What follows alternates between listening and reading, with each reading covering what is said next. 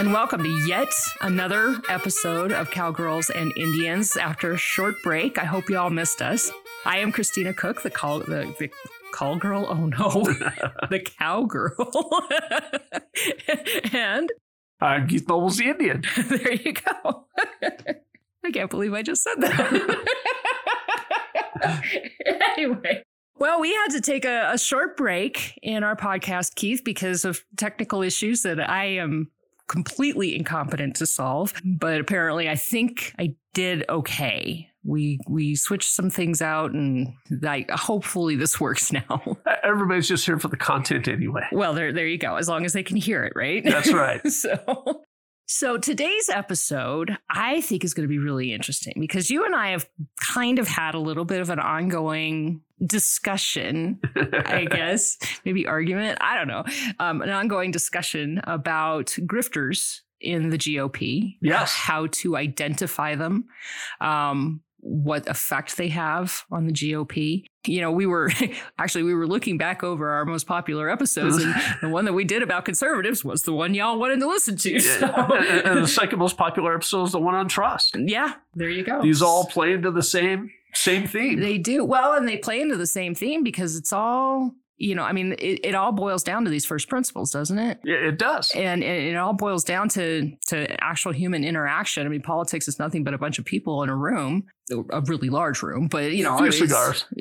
And a few cigars and maybe some scotch. A back room. You know, and so, you know, that's really kind of what politics is about, is just. I've done a lot of politics over cognac and cigars. Oh, yeah.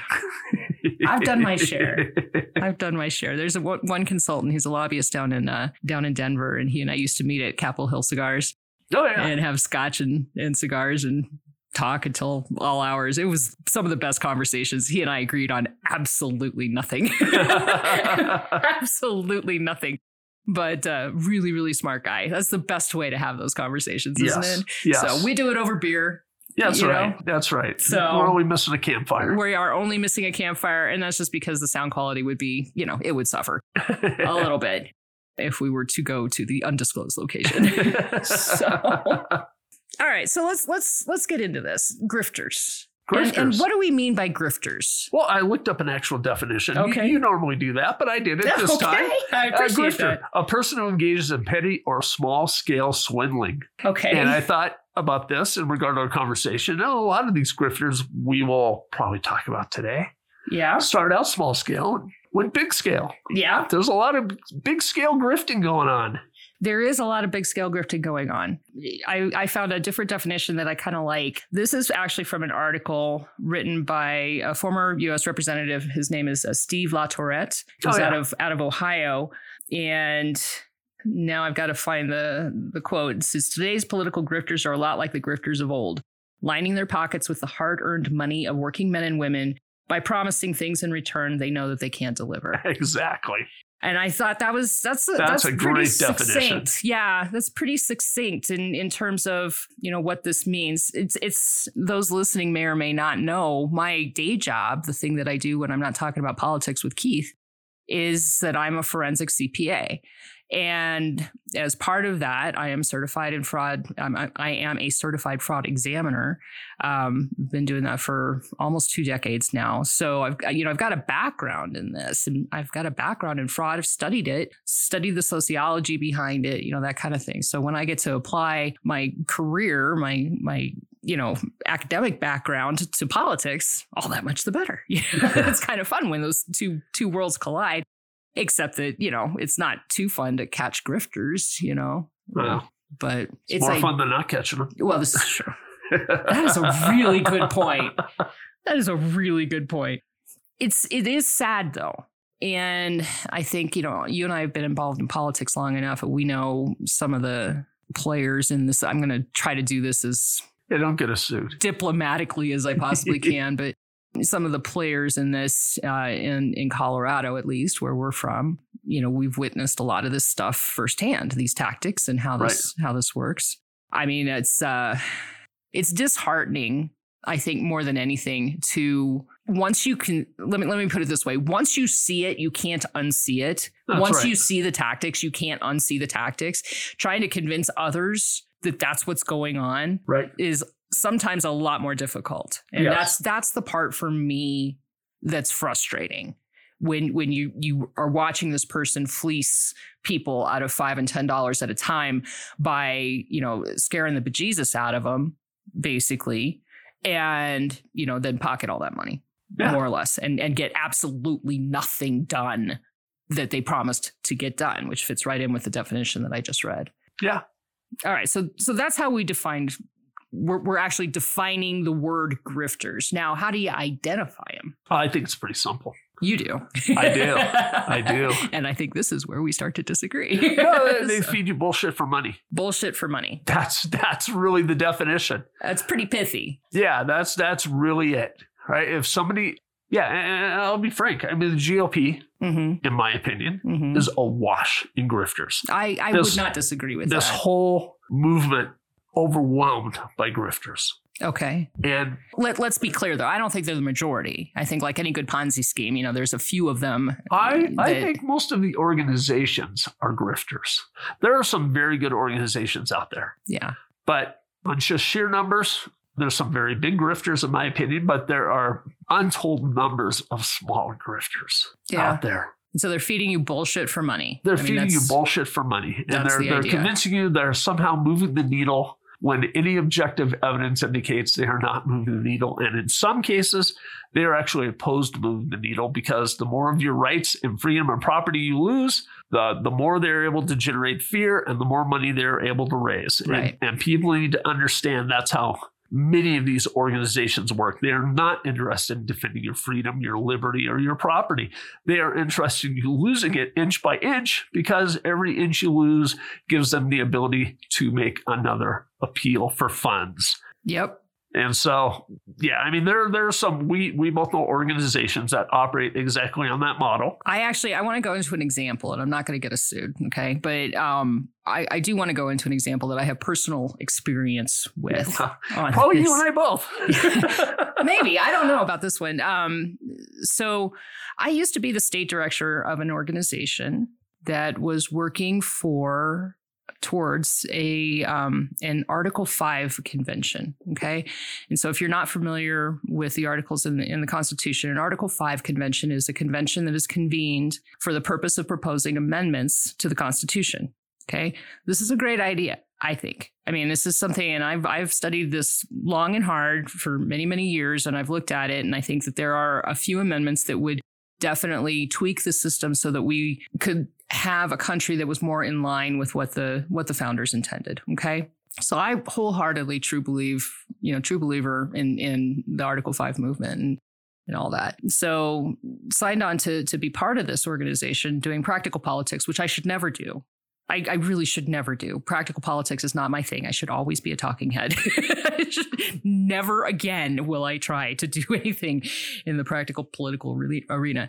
Anyway, so I'm doing this, and I'm doing it in a blue state for the purpose of proposing red amendments, right? The marketing, the way that this organization was marketed nationwide was, shall we say, a lot of red meat.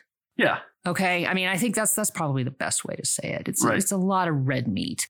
And, our purpose, my sole reason for being at that time was to try to get the Colorado State Legislature to pass a bill endorsing this organization, or endorsing this idea of calling a convention of states. Okay. Because you need so many to sign on to be able to call the convention, so many states to sign on to this. Now, the idea is, and the way it's written in the Constitution, is that the convention meets, they propose the amendments to the Constitution, and then 2/3 of the states have to ratify them. Okay. We do not have 2/3 of the states that are red states. No. We need, if this process is actually going to be fulfilled, then we need to lay the groundwork now in order to get those blue states on board, right. Get at least some of the legislatures, or at least some of the legislators, on board to try to keep this idea, so that when the time comes and there are amendments to be ratified, that we would have a passing chance of actually ratifying them. Otherwise the organization exists for no reason whatsoever. But to do that, you kind of need to tone down the red meat messaging in the blue states. Right. It just doesn't work. Right. I mean, those politicians have skins that they're trying to, those state legislators have skins that they're trying to save. And I, at length, at volume, was told without being able to answer or speak back. Not only was I told this over the phone, this is like an hour-long rant from the head of this organization to me, my boss, my colleague who was in another blue state, who was on my side trying to do the same thing, about why we would not be doing that. And more or less the message was because we wouldn't be able to raise the money if we didn't throw out the red meat. No, exactly. Great point. And so that's my firsthand experience. Yeah. With watching something, an organization like this working from the inside. Watched it, listened to it, got my ass chewed about it from the inside. Right. That I obviously didn't understand the agenda, because the agenda was to make money. Yes. And so that's the problem. The bigger problem is that scenario is repeated over and over thousands and over thousands of times again within the Republican world. Yep, it is. I found a statistic today that shocked me. Now this is from 2015. I will grant you. 2014, and it's Politico. So trust it as you will, but I do tend to trust numbers a lot of times. They did a survey of 33 Republican PACs. They raised $43 million. 74% of which came from small donations. So those $5 and $10 emails that you get. Yep. And they spent $3 million of that on ads to support candidates that they said that they were raising money to support. $39.5 million in administrative costs, including $6 million to the firms that were owned or managed by the operatives who run the PACs. Yes. Isn't that amazing? No, it is amazing. It's not shocking. There is an organization I know of. I won't name it because, I don't want to get sued. That's right. Yeah. Yeah. But I have on, by someone who did their accounting, very good authority. Yeah. Yeah. About 80% of what they raised went to pay the salary of the person who started it. Mm-hmm. Yeah. Mm-hmm. And if you look and go objectively, have they moved the needle on anything? No. The needle's going backwards. No. And of course, they are all about spewing bullshit to raise money because it gets people excited, right? Tell people they're in danger, tell people they're victims, and people will write checks. And it's not even that. It's let's take it to the next subject that I really want to cover, because I want to explore why is it that Republicans are more susceptible to this.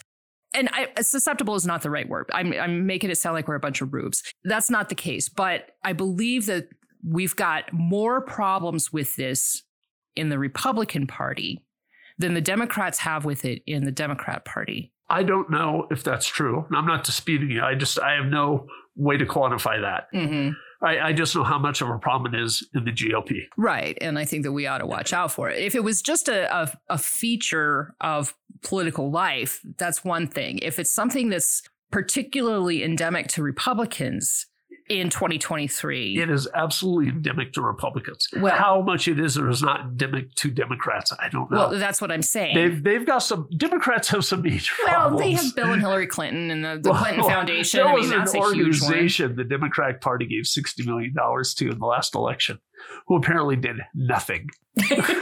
And they asked for their money back, and of course they did not get their money back. At least they asked for it back. At least they realized that they had been grifted. Yeah, well, exactly. I mean, you give somebody $60 million and they basically did nothing. So it's not just a Republican problem, but I don't know how to quantify it on the Democrat side, because you and I have seen so much of this firsthand in the GOP. It's easy for us. I mean, look, the GOP is just awash in grifters. Yeah. And most people give their hard-earned money thinking these groups are going to defend this right or change this or whatever it may be, when they're not going to do that. Right. And they know they're not going to do that. They're just taking your money under essentially false pretenses. And that's pretty much the definition of fraud. Yeah, well, grifting. Right? This is really what it is, right? Yeah, you're swindling people by promising to do things, and they go, well, we ran these ads, we did this. And they were ineffective. And, it's... Yeah. Having been involved in both the party structure as a chair having helped run campaigns for candidates. We could not raise money to save our freaking lives. I don't know where all that money's going, because it's not going to candidates. Oh, absolutely It's not. not going to the party. It's not going to GOTV efforts. It's not going to any of the stuff we say it's going to. Caribbean vacations and new cars. Right. That's where it's going. Fancy suits. And, yeah, and I get, not hyperbole, because I'm on every political email list in the universe. Right?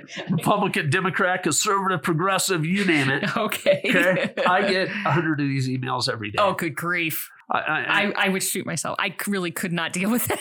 I could not deal with that. Yeah, I mean, I get 100 a day of emails. Yeah. Write me a check. Yeah. Write me a check. Yeah. Write me a check. Right. And I don't know how many of those organizations are out there. There are thousands out there. And that's all it is. Write me a check. Write me a check. And it's sad because there are genuine organizations out there that put money to good use, that actually accomplish things. Right. And they just get overwhelmed by the volume of grifters. It is easy to be a grifter. It's easy to generate, hey, we're going to go fight for your rights. And doing this, write us checks so we can fight. And that's an easy game to play. Mm-hmm. And people are less interested in checking out if they had any objective, measurable use for that money that they spent. And yeah, it's like Mark Twain said, right? It's easier to fool people than to convince them they've been fooled. Yeah. And people will die on that hill. Yeah.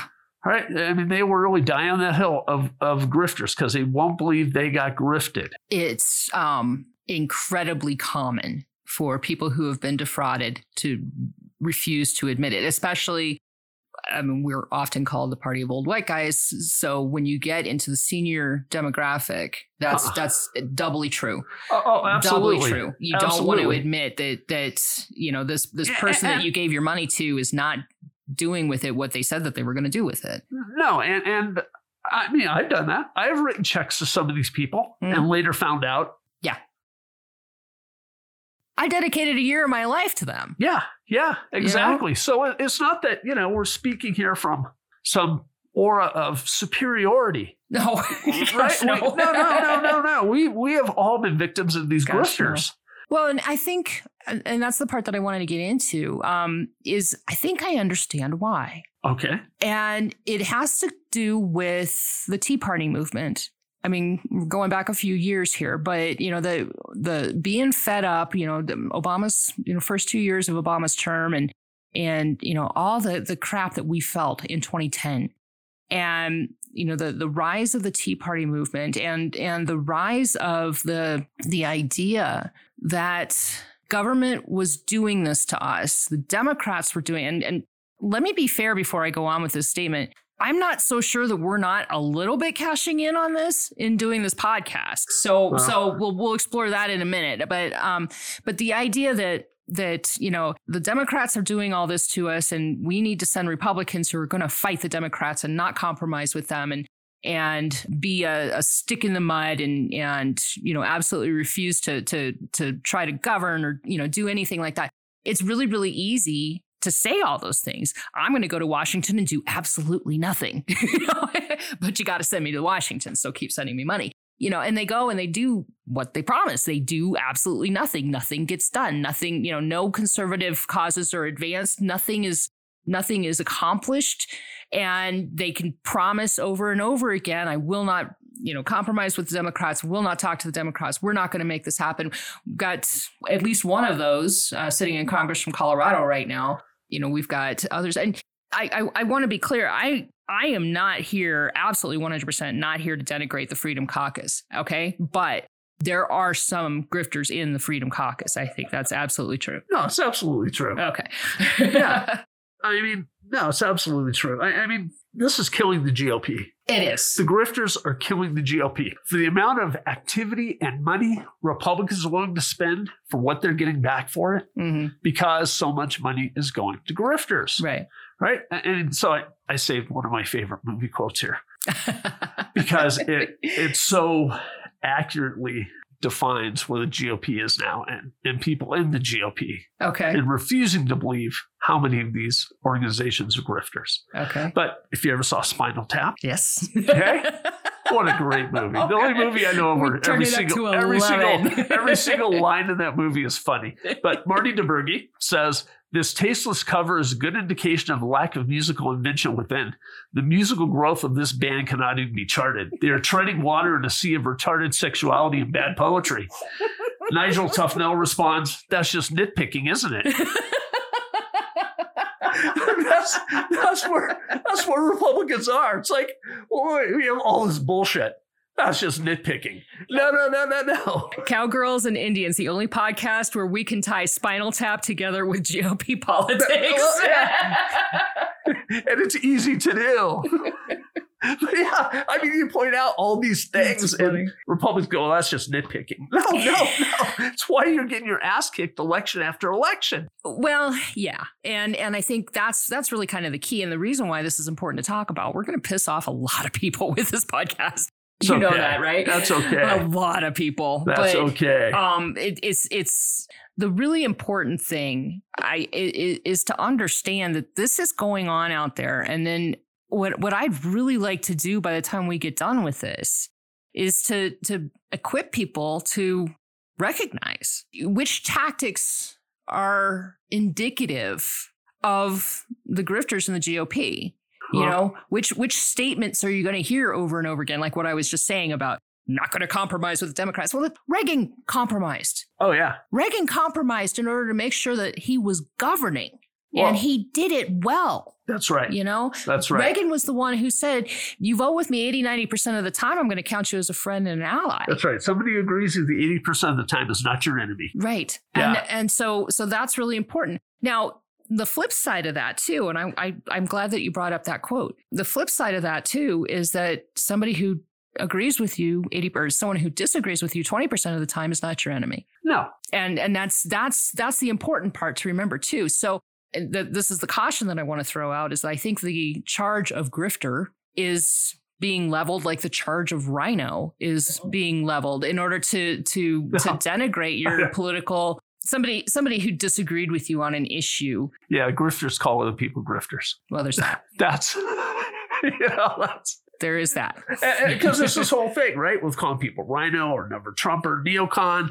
This is buzzwords. Yeah. Somebody's a grifter. Yeah. Right? I mean, that's just what it is. Right? Because they aren't talking about these. I think that's a little reductionist, actually. I don't know that that's entirely valid. But it is a tactic to shut down debate. Well, it's typically used by people who can't actually talk about the topic at hand. Right. Right? And they don't. That's what I mean. They can't or they don't want to talk about the topic at hand. Right? And that's really what does not mean that they're fleecing people for money. No, but if somebody uses those terms. They don't want to talk about the topic at hand. Right. What the actual policy action issue actually is. Right. So they resort to those names so they can discount whoever calls them generally on their bullshit. Right.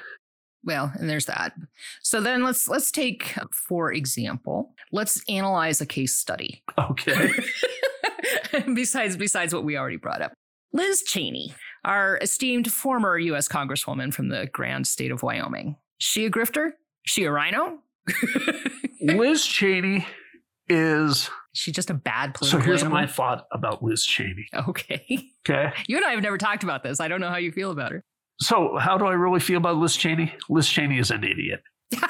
Okay, we do agree on that. Let me tell you why. Okay. Liz Cheney had the safest congressional seat in the entire country. For anybody who doesn't know, Wyoming, we are the least populated state, even though by square miles we're a very large state. There's only about 580,000 people in Wyoming. Mm-hmm. And so the whole state only has one congressional district, right. One person from Congress for the whole state. Right. And it's like 80% Republican. Wyoming is 71% Republican, I believe, 16% Democrat. Yeah. I mean, to be an elected Republican in Wyoming is the safest job. It's a lifetime appointment. It's a lifetime appointment. And how you screw that up and get unelected is just... She did a damn good job of it, though. Astounding. Mm-hmm. Right? It's just astounding. Right.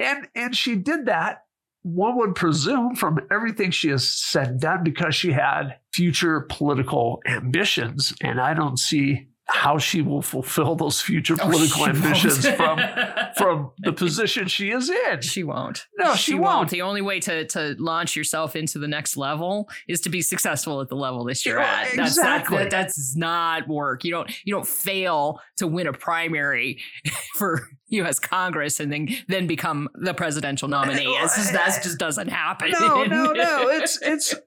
It's difficult to imagine what she was thinking. And it's not a matter of, well, she had integrity, because she didn't. No. Right? I mean, people are like, well, she was a stand up against January 6th and Trump and blah, blah, blah. Well, you know. If she was standing up for the truth, which is what she said, if she was standing up for the truth, she would have talked to the people that needed to be talked to on both sides of that issue. She would have released the footage from that. Actually, even go back before that. She had no problem with Hillary, Nancy Pelosi, et cetera, saying the 2016 election was illegitimate. Nope, not a single bit. Why? Yep. There was a fellow former elected official, maybe a year ago on Twitter, he had put out a tweet, said, I will not stand with anybody who thinks the 2020 election is illegitimate. And I responded, but you have no problem standing with people who thought the 2016 election was illegitimate. Right. I mean, have some... With zero evidence that there was. Have some integrity here. Yeah. Right? And that's the thing. There's just no integrity. It's just opportunism. Yeah. It's just virtue signaling. Yeah. Right? If you go... Well, it's trying to tap into the rather sizable anti-Trump sentiment that's out there. Well, and I mean, it was political opportunism, which I would count as grifting, I guess. You know, I mean, because there's a lot of money that comes along with all that stuff. You look at all that. Look, how did Nancy Pelosi get so freaking rich? You know, and it's not off of her salary as a congresswoman. No, I mean, there's that website. I think it got taken down. I may be wrong. The website. But it was fascinating. Don't tell me that Nancy Pelosi had an OnlyFans site. No, it was a website because Congress has to report their transactions like stock purchases and sells. Right. There was a website that just tracked Nancy Pelosi's and said, buy what she buys, sell when she sells. Right? That's what they were doing. Here's your financial advice. There you go. Buy what Nancy Pelosi buys, sell what Nancy Pelosi sells. And it was making, 70% returns a year. Yeah. So, I mean, she obviously is operating off inside information, which is another subtle way people bribe politicians. Yeah.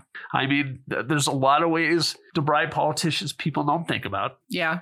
Read, if you're curious about many of the ways to do this, read Atlas Shrugged, because she goes through many of them, actually. Well, stock tips are one of them, right?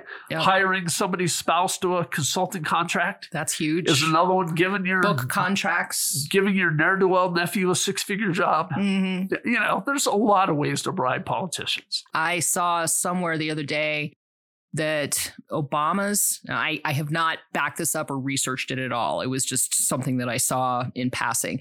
But Obama's Department of Education gave something like $380 million to a certain publisher to do the Common Core curriculum. Yeah. And that same publisher or subsidiary of that publisher gave Obama $65 million for his book. No, exactly how it works. Yeah. Exactly how that works. My back, I'll scratch yours. Yeah, exactly.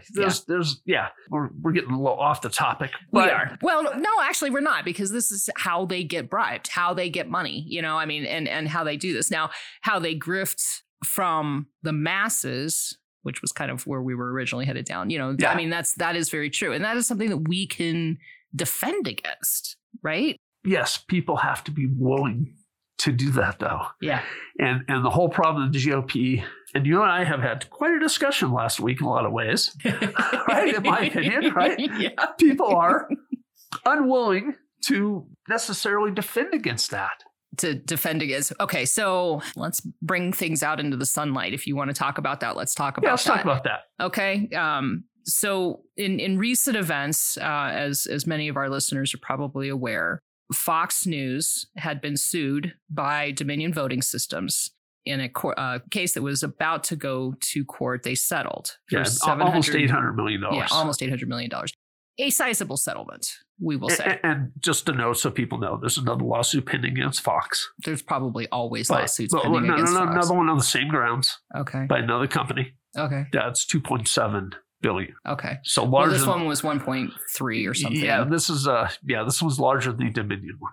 Okay. So Yeah, the original lawsuit from Dominion was like 1.3 billion. I'm really interested because they would have had to have proved actual economic harm from what was said on Fox, and I'd be really, really curious how they were intending to do that. I don't get it. But anyway, I think, and you mentioned to me before we hit record that this is a cottage industry at this point in time.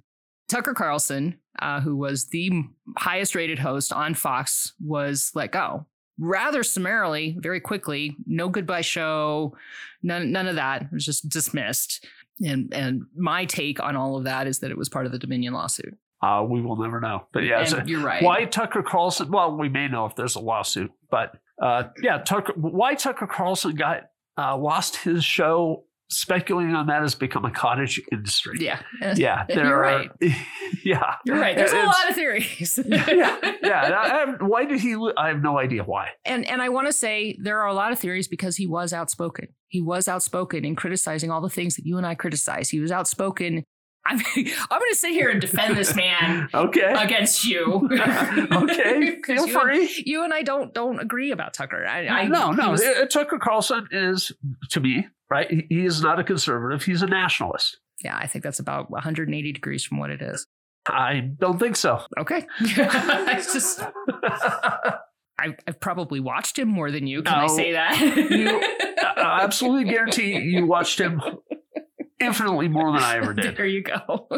So I might have a little bit more knowledge about that fact. But anyway, now I thought he and especially his production team, not even so much him. I mean, he was the talking head, but his production team was really good at uncovering stuff, and finding things that we didn't know about, or that didn't make the rest of the news, and he talked about aliens, which was always entertaining. So it wasn't George Norrie stuff, but it was always entertaining. So regardless of that, the debate that you and I have been having online about Tucker Carlson is your allegations. Now, I'm going to couch this all in lawyerly stuff, okay? Because that's fine. This is how I approach these things.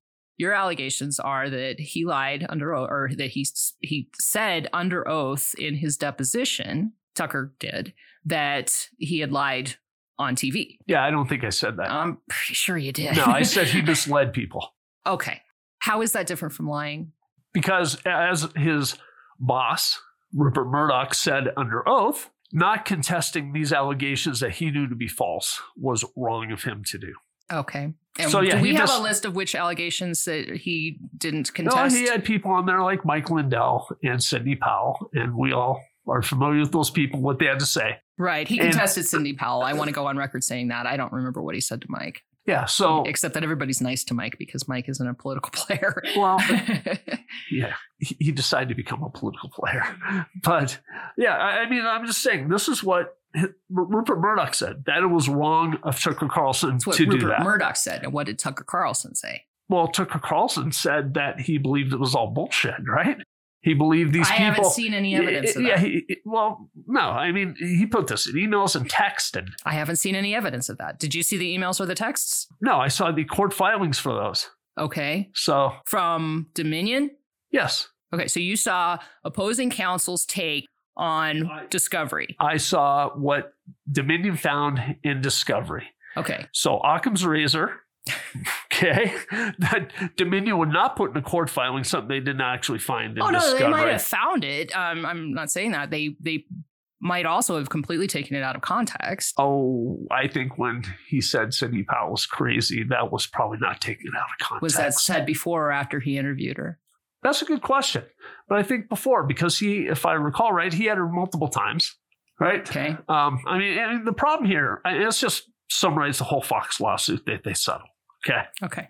Basically, the allegation was Fox put people on the air and endorsed their views that they knew were... By putting them on the air, is that what you're saying? They put them on the air. They didn't take them to the mat telling them they're idiots. They didn't challenge the views. They didn't... Yeah, they gave a voice to some people. Yeah, I mean, basically it's this. Somebody says Chris Cook did this and this is false. And I have no evidence Chris Cook did this. Do you have any evidence that Chris Cook didn't do it? Well, yeah, but that's Loch Ness Monster country, right? I mean, it really is, right? I mean, you're really off into conspiracy theories when you go, there's no evidence it didn't happen, right?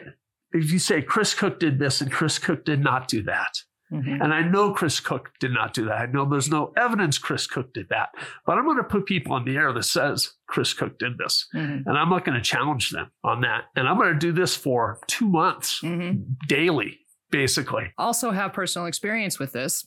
But that's the gist of the lawsuit against Dominion, that you knew this wasn't true. You had no evidence this was true. You didn't yourself believe this was true, but you kept putting these people on the air to say it was true. And that you are not, there's a difference. Let's be clear. There's people like Perino and Cavuto who aren't part of this lawsuit, weren't named in that lawsuit because they covered this as news, what Donald Trump and other people were saying. Okay. Right? As opposed to these other people who hosts covered it as opinion on opinion shows. According to Rupert Murdoch, endorsed that view or failed to challenge that view. Okay. I mean, again, to this day, there is a sizable portion of the population, and I am not so sure that I'm not one of them, who do believe that there were a significant amount of shenanigans that happened during the 2020 election. You and I have discussed before on this podcast, the legitimate ones that we know have been proven in court. Okay. Right. So there's never just one cockroach ever. Right. And there's never just one bunny. Right. So when you see that cockroach, bunnies are way too cute to use for this analogy. When you see that cockroach, you know there's more. So if there was fraud in Pennsylvania and there was fraud in Wisconsin, there was fraud nationwide. There was fraud in a lot of places. Well, okay, so... And was it enough to change the outcome of the election? We don't know. But that is what is the common factor throughout many of the voting jurisdictions in the United States? That common factor is Dominion voting machines. So that is why it's the sites settled on them. Okay, it's just trying to use common sense and figuring it out. We know there were shenanigans. We know that happened. But it's not common sense if it's not true. That's the problem. But and if you're going to say there's no evidence it didn't happen, like I said, you're off in Loch Ness Monster country. It hasn't been proven or disproven in a court of law. Well, actually, I think it has been proven. No, it's been settled. It was settled. It didn't go to a court. Okay, so what about Mike Lindell this last week from when we recorded this? Court ordering him to pay. I don't know. Yeah. I actually haven't heard anything about that. Yeah, Mike Lindell, back in when this was all going on, basically had his little panel of so-called experts, some of whom are now up on felony charges themselves, who produced this data he claimed showed these voting machines were changing votes. It was not true. It was quickly proven not to be true. Okay. Mike Lindell had apparently promised to pay $5 million to anybody who could prove his data was false. Okay. And it was proven false. And the person who proved it false had to go to court to get him to pay up. And this last week, the courts ordered Mike Lindell to pay up $5 million because his data around all this was false. So if this is true, nobody has any data indicating any of this is true. I mean, it was just created out of whole cloth. It wasn't created out of whole cloth. But it was. But no, it wasn't. I mean, it's known that it's possible. They fucked with all of the rules for the 2020 election because of the pandemic. They fucked with everything. They did not allow election judges to be where election judges needed to be because of pandemic rules. They screwed with everything. Yeah. It's not out of whole cloth.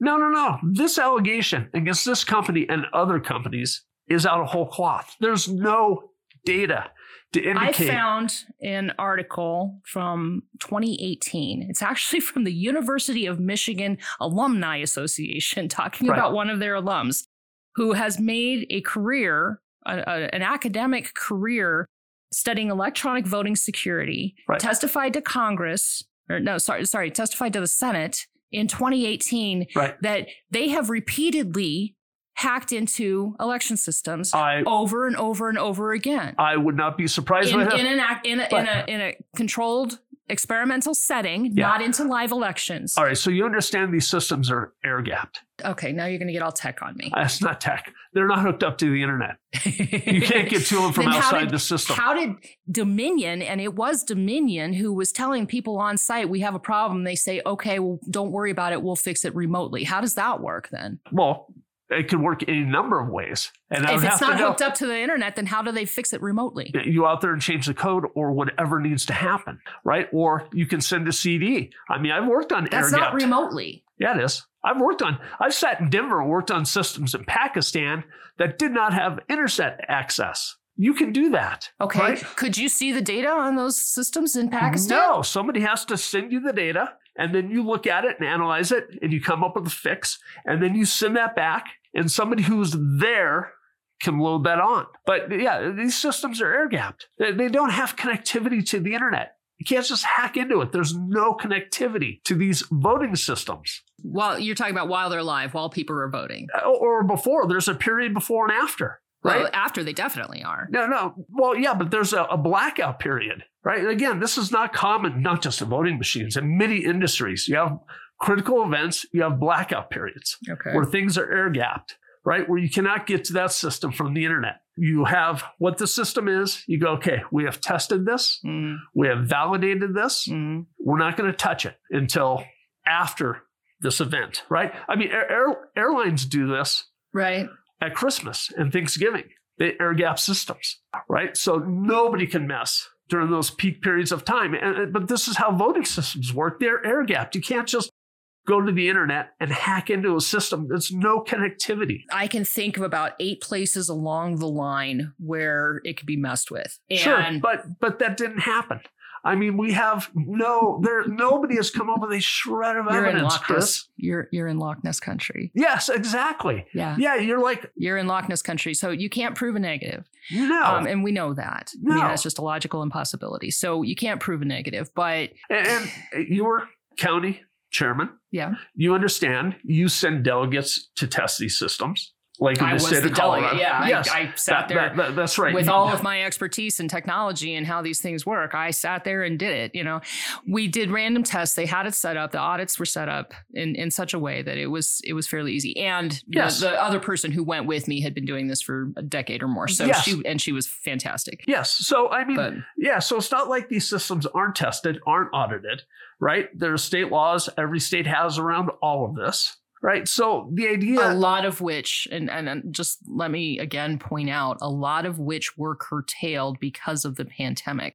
A lot of that testing, the stuff that goes on in every other single normal election. I don't dispute that. Did not happen in 2020. I do not dispute that. A lot of the stuff did not happen in 2020. And so you and I are not going to agree on this. I have done a ton of work in election integrity, and I know that there are ways to mess with the system, whether or not Dominion had anything to do with it. I have zero evidence. I have nothing, but neither do you. But nobody has any evidence. It was just made up out of whole cloth because that's the part that I'm not seeing. And because nobody has any evidence. No.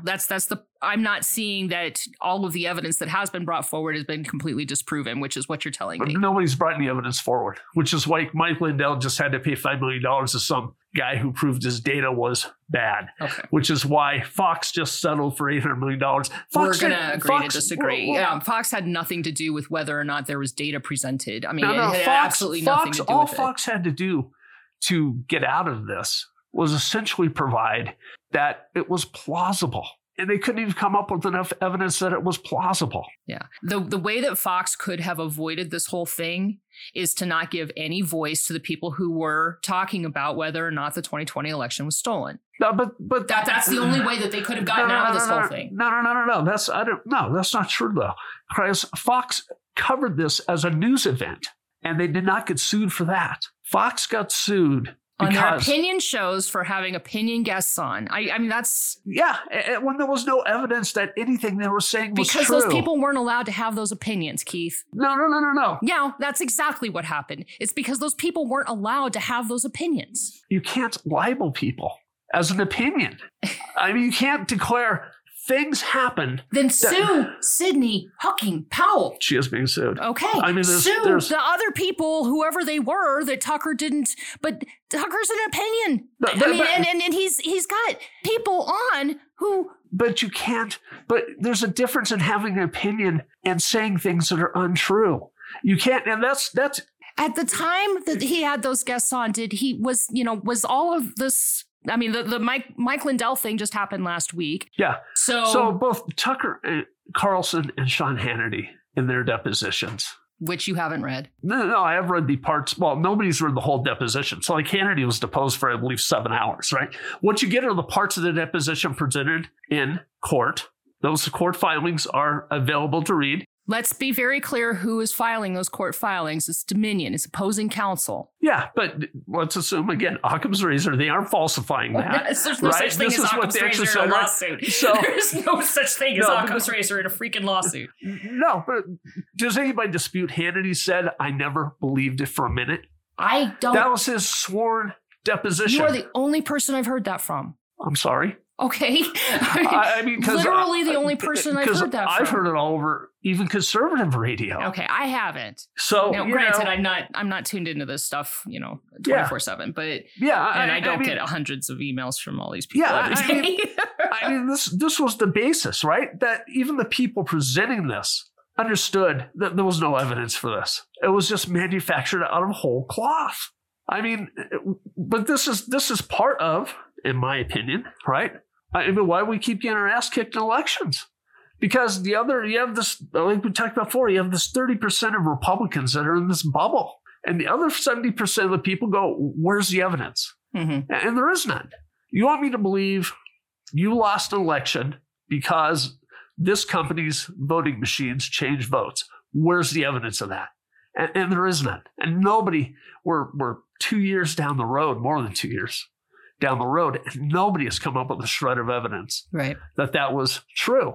And it's not a matter of, is it plausible? Could have, doesn't matter. Nobody has come up with any evidence that it happened. And this is why all these people are out a lot of money. And there's, I don't know how many more lawsuits to go against people and networks and, who repeated this or gave voice to this or appeared to endorse this, right? And again, people like Perino and Cavuto covered it as a news event. Right, because the other Perino and Cavuto are not opinion hosts. No, Perino was an opinion host at the time. But the point is, right, you can say this is what Donald Trump is claiming. You can say this is what Sidney Powell is claiming. You can say these things, but you can't appear. And let's be clear that Neil Cavuto hates Donald Trump. Well, hates him. Well, apparently so does Tucker Carlson. If you read what they presented, Tucker Carlson hates Donald Trump too. Tucker Carlson understands which side his bread is buttered on, which gets us back to the original purpose of this podcast. Exactly. So it is, and we're not going to solve whether or not the 2020 election was stolen on this podcast today. We're not. No, it's being solved in court almost every day now. We'll see. Yeah, it is. But you keep quoting Occam's razor to me, but I refuse to believe the simplest explanation is the best explanation anymore after the pandemic. I just refuse to believe. If the government is involved, I refuse to believe it anymore. Let me add this for a minute, because this really, to me, is demonstrative of where we are in the GOP. 20 years ago, there was a thing called the Killian documents. Okay. And CBS reported these documents. And supposedly they were written by one of George W. Bush's commanders, superiors, when he was in the Texas National Guard. And these documents painted a very unflattering portrait of George W. Bush when he was a younger man in the Texas National Guard. Okay. Dan Rather reported these documents on CBS. Mm. Turns out these documents were fraudulent. Okay. Dan Rather had to retire because of that. Everybody up to the VP level at CBS News who was involved in that news story got fired. Mm-hmm. Right? And I would assume 95% of the country agreed with that. Right? That presenting things, and they believed it was true. They just failed to do their due diligence over that.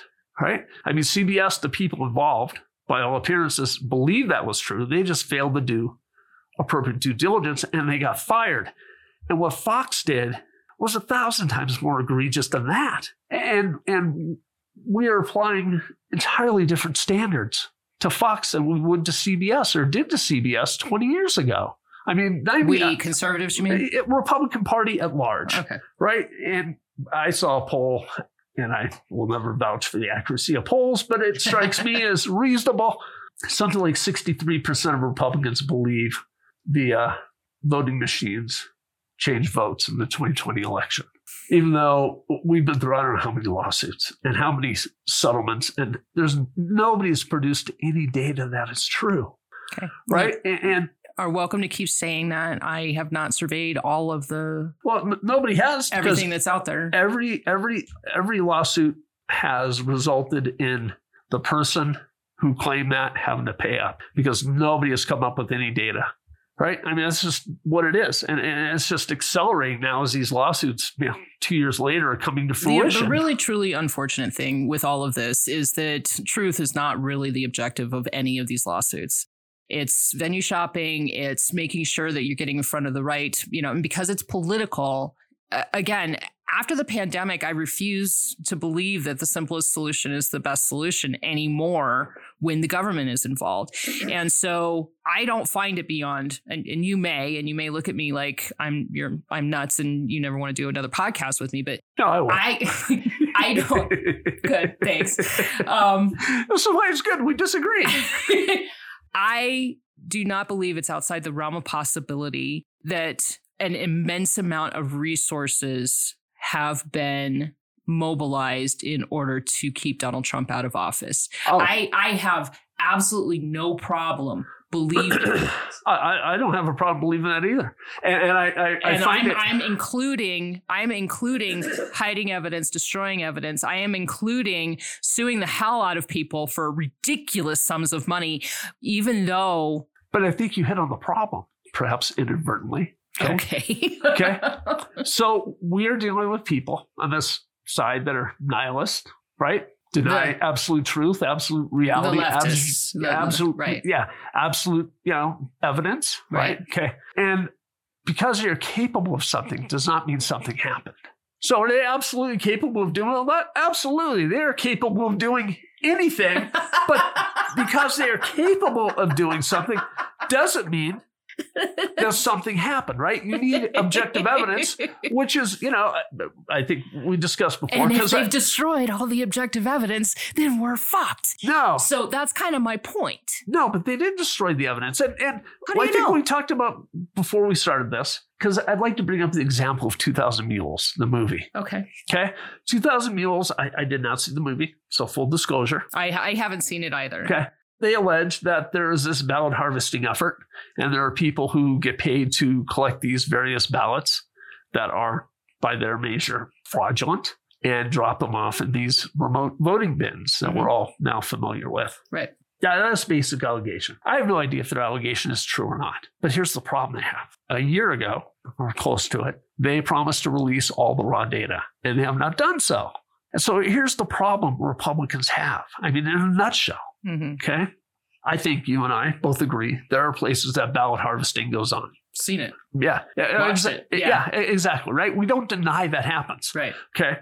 Yeah, and we've been kind of on the inside of this. Right. Right. We see it. Okay. The other 70% of Americans, not these 30% of Republicans, are doubtful. Okay. That's just the truth. Right.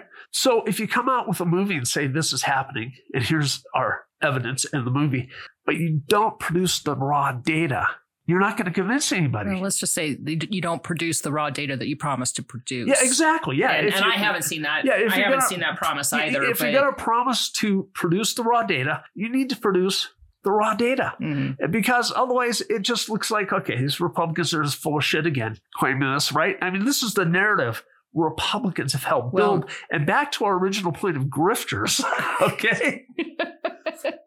Grifters are profiting off of these narratives. Well, yeah. They don't care if something is true or not. They don't care if they can verify and validate something or not. Right. They just care that people write them checks. And I think that's a really key point. And I'm glad you brought us back around. Because part of the reason why that's the narrative against Republicans is because they control the freaking narrative. Well, no. Part of this narrative. And part of it is because we kind of contribute to it. Because it's true. Yeah. Right? At times kind of contribute to it. So let's start tying all of this in together because we're about an hour in now and I want to tie this up in a bow. So what we're dealing with is people who are preying on the fears and the angers and the outrage that really initially bubbled up in the Republican Party in 2010 in as part of the Tea Party movement. Okay. But those fears and outrages and stuff, and I don't remember that crap from when I was a kid. I mean, to a small degree, but certainly not the way that it was when the Tea Party movement was in full swing, and, people marching and all that kind of stuff. And, at that point, then we had a full range of outrage, a full menu, if you will, for the grifters to choose from. Oh, yeah. As to which issue, they would try to get. So then you've got people who see a profit opportunity, who come in and they see an opportunity to basically, and this is coming from my fraud background, see an opportunity to commit what we call affinity fraud. Okay. Yeah. You also see this kind of fraud that happens through churches and that kind of stuff, but you're preying on people's fears and vulnerabilities. And so that's exactly what they do. They send out emails that your gun rights are at stake. You need to send us, $10, 100,000 times on a regular basis to make sure that we can protect your gun rights. And then they go off and they do whatever, but it's a profit. Yes. They're selling fear. Yeah. Well, it's really what it boils down to. They're selling fear. Yeah, I would go actually farther. Okay. To a large extent, the Republican Party has adopted their own version of this nihilistic tribalism, right? And there are people in the Republican Party, and this goes back to what we're talking about with the voting, okay, who have adopted the role of victim. That I will agree with. Yeah. I don't believe we're nihilists. I do believe that we all believe that there's, to one extent or another, that there is absolute truth, and the not believing there's absolute truth is bullshit. But the victim mentality, I can totally see. But back to, don't yell at me. Okay. Back to the whole Tucker Carlson, Dan Rather comparison. I don't mean to yell. You're not yelling at me. I'm teasing.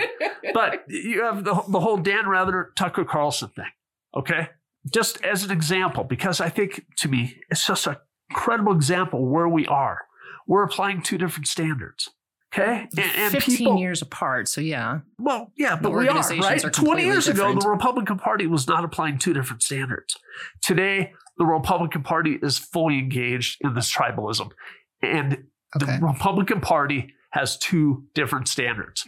There's nobody in the Republican Party who was crying when the fellow got fired from CNN the same day Tucker Carlson did. Hell no. He totally deserved that. Well, bingo. You got my point, right? And the people over there are going, well, Tucker Carlson, he totally deserved that, right? Here's the tribalism. Because what we really should be saying is, are any of these news outlets telling us the truth? No. Right? That's the bottom line. Well, fuck no. I think you go into it understanding that. At least we do. Well, I know, but then what we do is we reduce the news to nothing more than entertainment. That's all it's ever been. Well, I don't know if that's all true. It's been. That's all it's been since they started taking revenue. That's all it's been since they started selling advertising. It's been the last 25 years with the advent of the 24-hour news cycle. That too. That's really what I think drove that, right? CNN started it, and yeah, you're right to an extent, but even before that, I don't know. I rewatched the series From the Earth to the Moon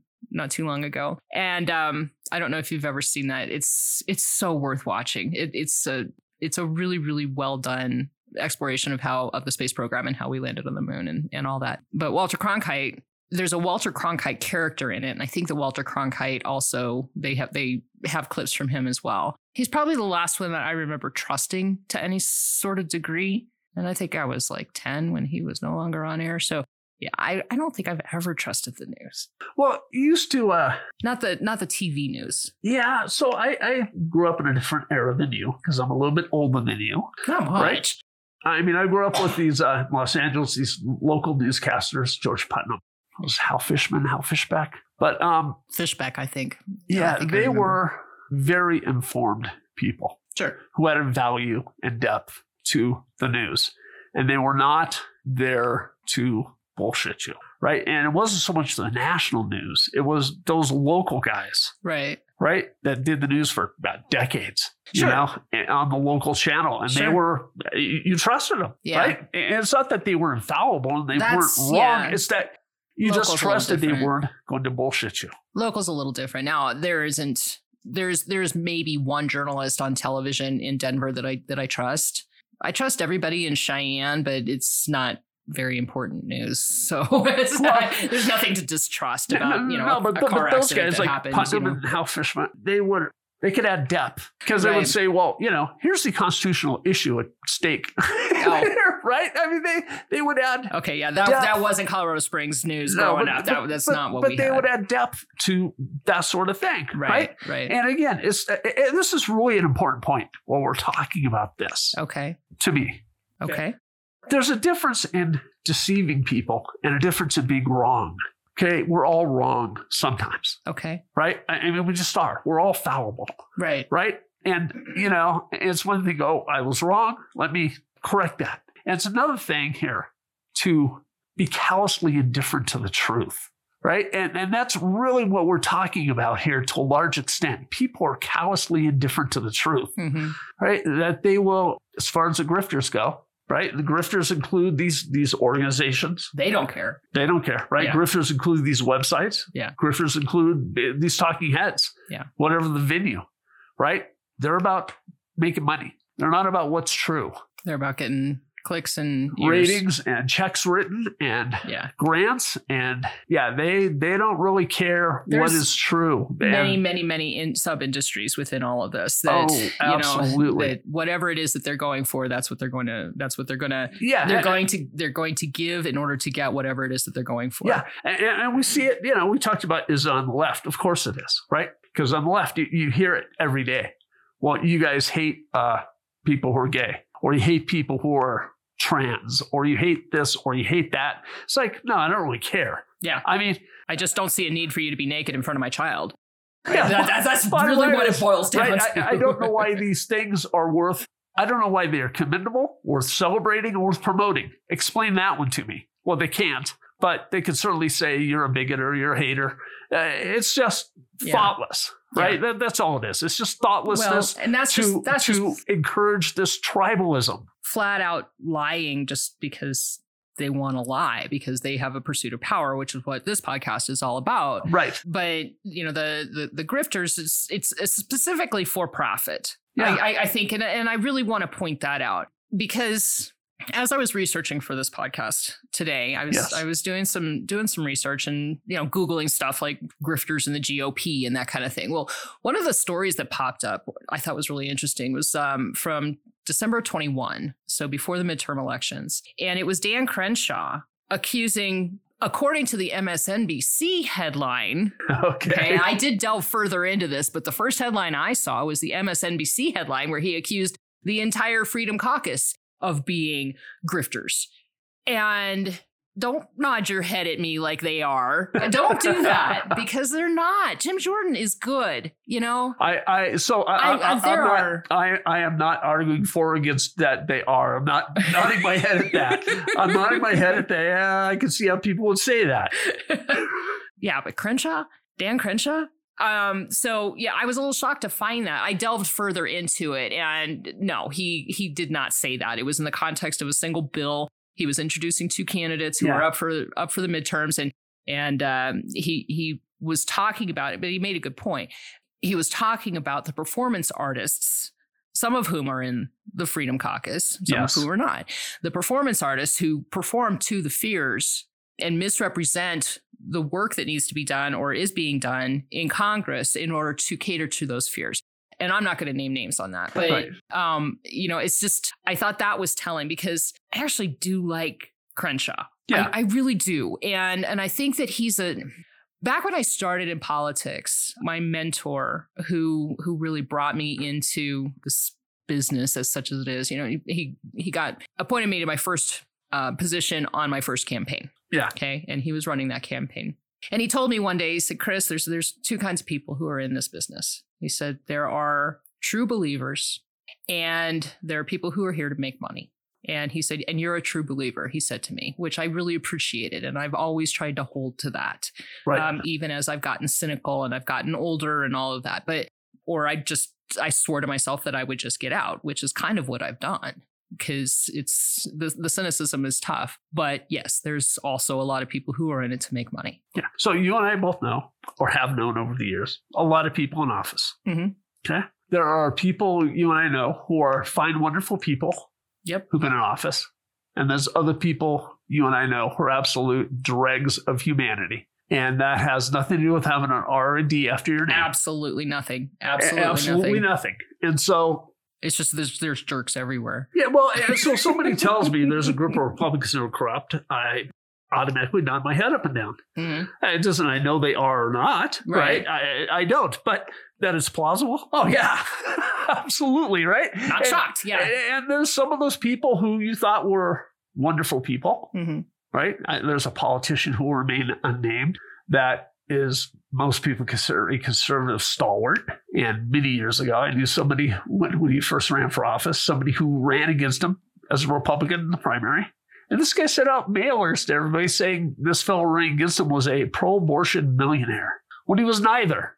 And he went around nationally raising money for his campaign saying that. And the funny story is this fellow who was running against him, who was not a millionaire and not pro-abortion, got a call from one of his friends out of state, said, "Hey, did you hear about this guy running in your state who's a pro-abortion millionaire?" He's like, "Well, that's me." Right? Yeah, the guy's, "Well, you're not pro-abortion. You're not a millionaire." I know. Right? Right? I mean, so there's no, we get what we deserve. Yeah. Right? I mean, that's really true. Right? Republicans, Democrats, Americans, we get what we deserve. We ought to deserve better. We need to strive to deserve better. Yeah. Like we talked about our last episode 13, right? Right. It all comes down to truth. When we value truth above politics, what we will get will improve dramatically. Yep. If we're going to value politics over truth, we will continue down the road to hell. Yep. God, truer words have never been spoken. I'm going to be processing that one for a while. Okay. So we didn't quite get to, I want to sort of quickly, I want to end this with a call to action. And we've alluded to some of these along the way. First of all, somebody out there needs to start a website talking about GOP PACs and whether or not they're actually spending their money on the stuff that they say that their money is being spent on. There's a website that does that for charities. We need to start doing that for PACs. That would be awesome. Yeah, well, and the websites that do that for charities audit those. There people, you go. Yeah, right? Yeah, they do. And so that would be an interesting exercise. I think that would. So somebody with way too much time on their hands and some expertise in how to make that happen, I can contribute some of the financial ideas. Anyway, so that's one call to action. Now, I think that it's important to just be aware of where your reactions are coming from. And I think that's what I'm going to take out of our conversation is a greater awareness of when I have a visceral reaction to something that has to do with, and I can tell if I stop to think about it for 2 seconds, I know that I'm being tribalistic, or I know that I have this pet theory that I am trying like all hell to defend. Can I do so with actual evidence? That thought process. Now, I don't give money to any of these people, so I'm not in danger of the grifting thing, but I don't want to give them my attention either, right, if that's not necessary, because that's also what they're going for. They're looking for clicks. They're looking for eyes. They're looking for people to repeat on social media their links to what they say. So if I stop and think for a few minutes, am I just jumping on a bandwagon here? Or am I trying to defend a cherished belief? Or do I have evidence somewhere? Is there a logical way for me to tear down this thing that is making me react? That kind of an idea. Or am I being unnecessarily revved up when I shouldn't let myself be revved up? Is that a good call to action, do you think? No, I think it is. And like we talked about before, right? Eventually the truth comes out. Yeah. Maybe it's a day, a week, a month, a year later. Right? And people get decade or a century. But people get all spun up about things and find out down the road it wasn't even true. Yeah. And it's the next step up. You get spun up about something enough to write a check. Yeah. Right? Yeah. So or dedicate a year of your life to something. Whatever it may be. But yeah. So I try very hard. I don't get spun up about any of this. You're pretty low key. Which is why I like you. Oh, thank you. I'm glad you like me. Especially when I get a beer in you. But yeah, I mean, don't take any of the stuff that's seriously, because most of it is bullshit. Fair enough. Okay? Don't. I was talking to somebody. I'll be really quick here. I was talking to somebody a couple of days ago about how many people are so stressed out. Mm-hmm. I mean, just really so stressed out. Yeah. And mostly what they're stressed out about is bullshit. It's not even necessarily, or even mostly political bullshit. It's just life. Yeah, we're just awash in bullshit. Right. And people are all stressed out about things that they shouldn't ever be stressed out about. And certainly don't get stressed out enough to write a check to these guys. That's right. Go have a beer, a cigar, and a campfire. Life is really simple.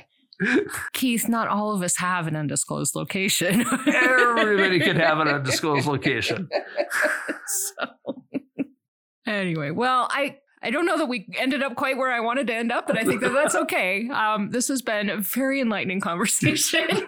I hope it's been entertaining for you. And, we'll continue with this. I think I'm not sure what we're going to do next, because we had kind of talked about, it might be a little much to do what we had kind of talked about doing, but I don't know. What are you thinking that we should cover next? Do you have an idea? Yeah, let's do one on this whole why we're centered now on racism, transgenderism, all these things.